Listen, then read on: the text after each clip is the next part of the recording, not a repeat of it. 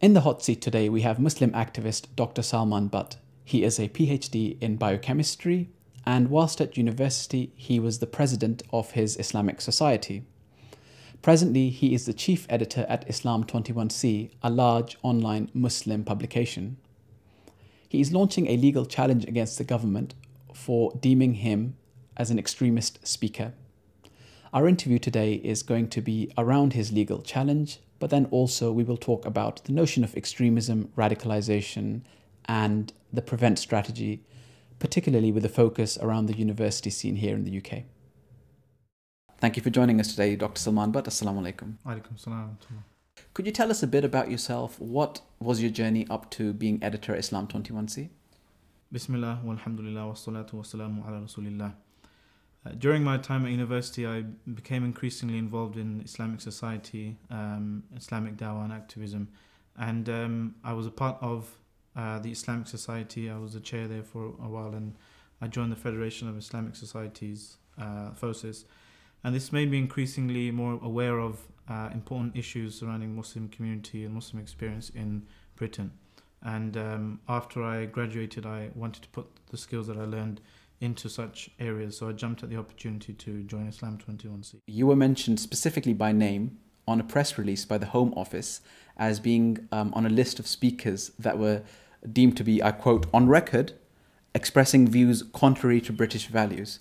And the government was insinuating that you shouldn't be speaking at university campuses because of that. Is this a correct label for you? Well, the problem with labels such as extremist and the government's definition as speaking against British values, so-called British values, is that it is broad enough to apply to almost anyone, and it's presented in the iconography, the kind of rhetoric of ISIS and terrorism and political violence. So it's a very lazy definition. It's a very problematic definition, as many people have and are continuing to bring up. And my name being smeared with this accusation is actually subject to litigation at the moment. So we're pursuing a legal case against the government for this. So what is actually the definition that the government uses for extremism? The definition in the Prevent Duty guidance that the government has published is something along the lines of vocal or active opposition to so-called British values, which they give a few examples of, such as democracy, the rule of law, and tolerance of other faiths and religions. So the problem with this is it's arbitrarily applied on people, and we argue on Muslims disproportionately and unfairly.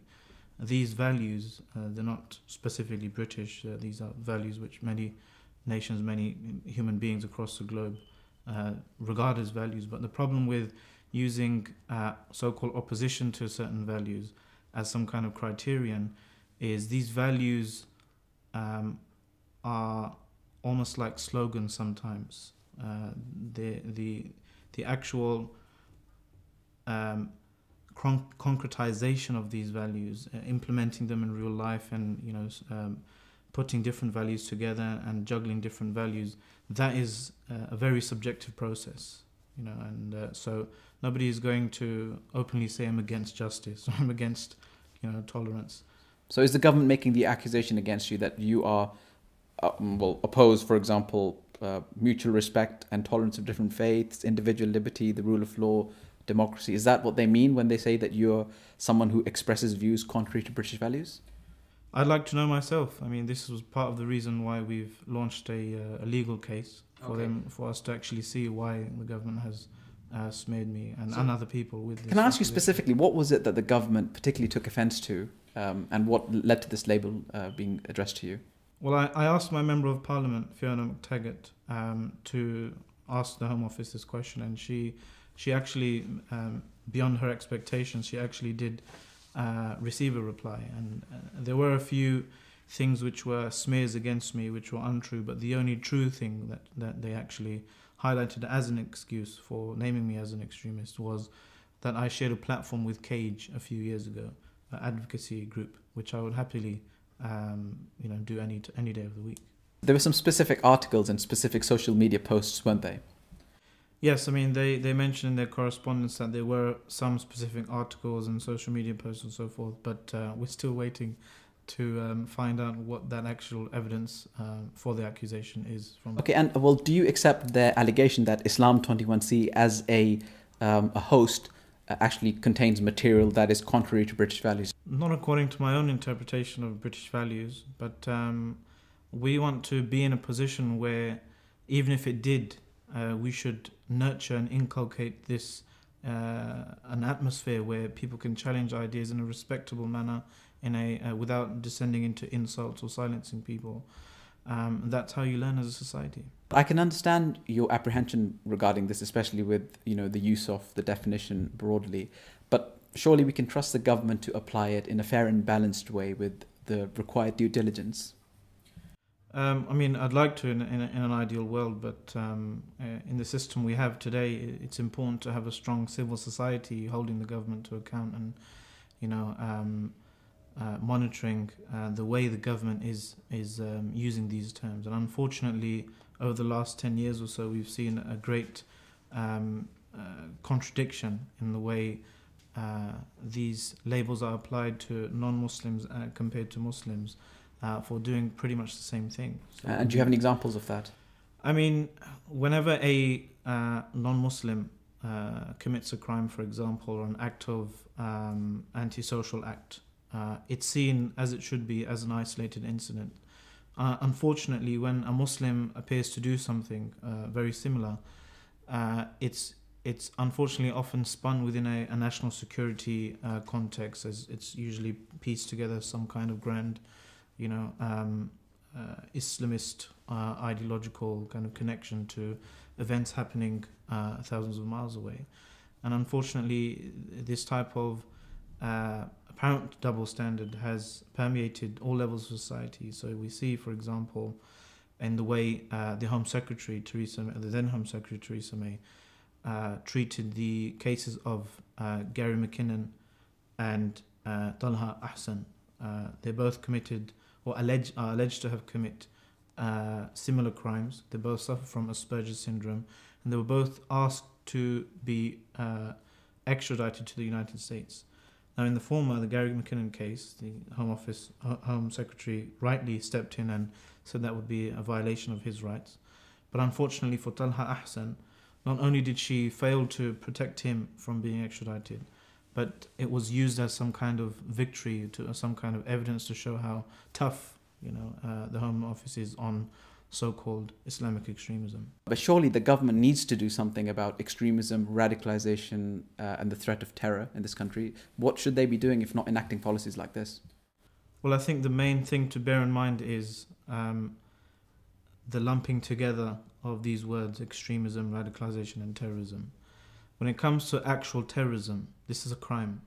Okay, we have more than enough legislation and powers for the state to intervene and to actually prevent and prosecute actual acts of terrorism, because these are crimes. And the criminal justice system is more than capable of dealing with these cases. The problem is bringing in these woolly words like radicalization and extremism, because I believe the government should not be in the place of silencing ideas, especially if they're not credibly going to harm anyone or lead to an actual crime. But what the government says is it's these ideas that cause extremism in their viewpoint, that then go ahead to fuel radicalization and terrorism. You have to understand that point of view. Absolutely, and this is where the government fails miserably when trying to actually put a case forward, showing the science behind this claimed causal link between so-called radical ideas and harmless ideas and actual acts of violence and political violence and terrorism. So are you saying that the government's wrong when they say that ideas that are contrary to British values, as they define it, lead to terror and extremism? Absolutely. I mean, the overwhelming majority of the academic literature, the peer-reviewed academic literature, which is based on empirical studies of cases of terrorism, of cases of political violence for the last few decades, conclude with reasonable accuracy, with reasonable strength and cogent arguments, that a person's ideology, a person's political views are incidental rather than causative when it comes to political violence. Okay, so what's unfortunately happened is the last 10 to 15 years of popular counterterrorism rhetoric and media reports and even policy surrounding this, most of it has been based on this discredited theory called the conveyor belt theory, which is basically, it says a person starts off as a normal person and then somehow gets radicalized into an ideology which then goes on to cause that person to commit acts of violence. So you're saying that these aren't causative. Then what causes someone to go ahead and commit an act of terror if it's not the extremist kind of radicalization? That's an excellent question, and this is a question which unfortunately is happening in social studies departments, in criminology departments, in anthropology departments all over the world. But the research, the results of this research are largely being ignored by certain sectors of the government and the media establishment. And naturally there's going to be a lag. There's always a lag between what happens in the academy or what happens in laboratories and public policy. And we hope that the government and society at large understands that this is a highly flawed theory, to presume that somebody's ideology, somebody's beliefs mechanically somehow cause them to pick up a gun and murder someone, when in doing so not only are we looking at the wrong place to prevent actual acts of violence, we're in fact ignoring the actual causes, the actual empirically determined causes of political violence: despair, anger, a sense of alienation, a sense of not belonging, socialization into an in-group, a group with shared kind of anger and resentment towards wider society. There's a lot of academic research done on this, and it's my hope that this legal case that we're fighting will actually force the government, force policymakers to shun ideologically charged think tanks and so forth who are advising government policy on this, and instead of that turn towards the vast body of peer-reviewed academic literature on this. Sorry, just to be clear then, what you're saying is that it's not ideology that drives radicalization, extremism, terrorism, whatever it is you want to call it, but rather you're saying it's other factors separate from ideology. As main drivers, we're not saying ideology is non-existent. Ideology is important for a group identity, is important as a post facto justification for a person. Everyone has some kind of language through which they express themselves, through which they try and justify to themselves and to wider society actions, courses of actions that they're taking. If a Muslim happens to do it, then he will or she will use Islamic terminology, metaphors, iconography, Islamic ethics, because that's what they know. If it's a Christian, such as in the Lord's Resistance Army or the FARC, or even the KKK, for example, then they will use that terminology and that imagery and that ethic to justify their violence and their actions. What we need to do is not look at this justification and try and divert all our resources on that, but look at the actual root causes that are pushing the people into the state of despair, the state of anger, the state of pushing themselves towards political violence. Because if a person doesn't find a justification from one Islamic cleric or whatever, he or she will just keep going, and unfortunately, until they find some way to justify what they already feel like doing. We shouldn't be focusing so many resources on the justification, but rather the actual stopping people wanting, to cause harm to people and so forth. The government's very specific now. What they say is it's not about reducing the freedom of speech. In fact, they say that this will be protected, but they say it is about taking away the oxygen that radical ideas may need to flourish and to protect young minds. If there's anything history has shown us, it's that so-called radical ideas need to be heard in society. That the cure to speech you don't like is not to silence it, but to try and challenge it. Sometimes if you don't like somebody's speech, it might feel, you might want to, silence them, so because, you want to win the argument that way. But if you really believe in your own values, if you really believe in your own position, why not refute those ideas that you don't like on an equal footing, on a fair platform? When it comes to political radical views, okay, from anything from left-wing radicals and nationalist radicals or whatever, if history has shown us anything, it's that when they experience state suppression, that's when a small minority of them actually turn towards violence. We've seen this with the provisional IRA. We've seen this with the anarchist bombings in Paris over a century ago, and we've seen this even in the anti-war student movements in the USA against the Vietnam War.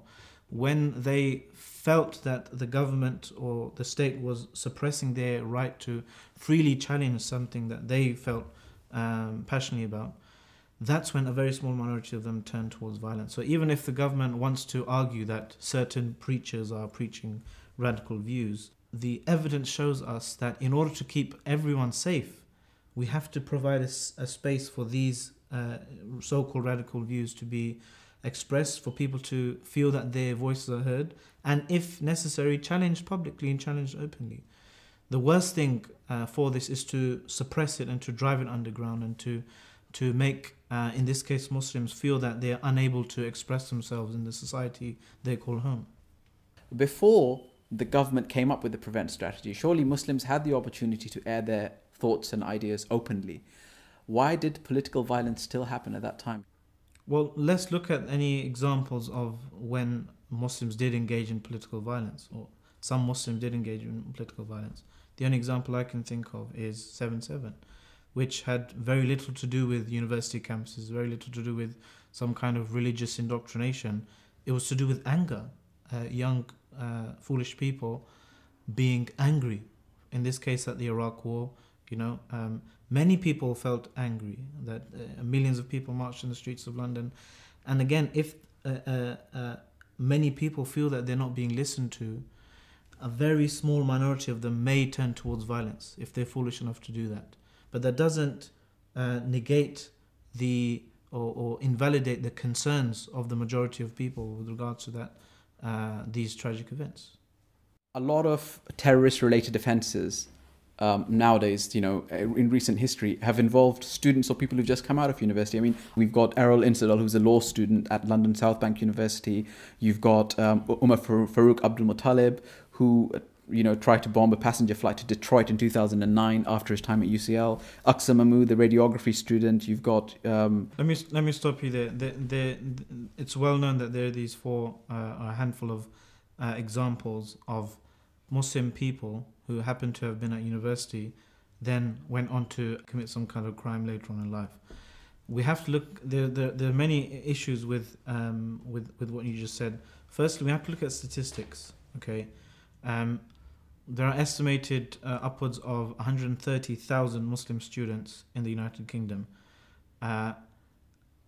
Just because 4 of them or 5 of them commit some kind of crime after they left university, that in no shape or form represents some kind of causal link. Secondly, to say that there are a significant number of terrorism cases involving Muslims who went to university, it says more actually about the way this definition of terrorist incident is designated to different people. Unfortunately, you'll see it's applied disproportionately to Muslims, despite doing similar crimes, if not crimes of a lesser degree, to their non-Muslim counterparts. If we look at, for example, the cases of Michael Adebolaja and Michael Adebowale, the killers of Lee Rigby, that was seen explicitly as a terrorist incident, whereas the case of Thomas Mayer, it was who for explicitly stated political reasons, brutally murdered MP Joe Cox. He was not regarded as a terrorist, nor was his case dealt with under anti-terror legislation, but rather under the criminal justice system. So there is this problem of designation of the word terrorist and terrorism disproportionate to Muslims that actually skews the way we look at these things. The government also takes issues with gender segregation at universities. I know this is something that's practiced by a lot of Islamic societies. What the government is insinuating is that gender segregation leads to a mindset which is extremist in nature. Do you agree with that? Absolutely not. And the reason is this is an error carried forward, a result of building policy surrounding so-called radicalization and terrorism on such fictitious grounds, and that is that ideology causes terrorism.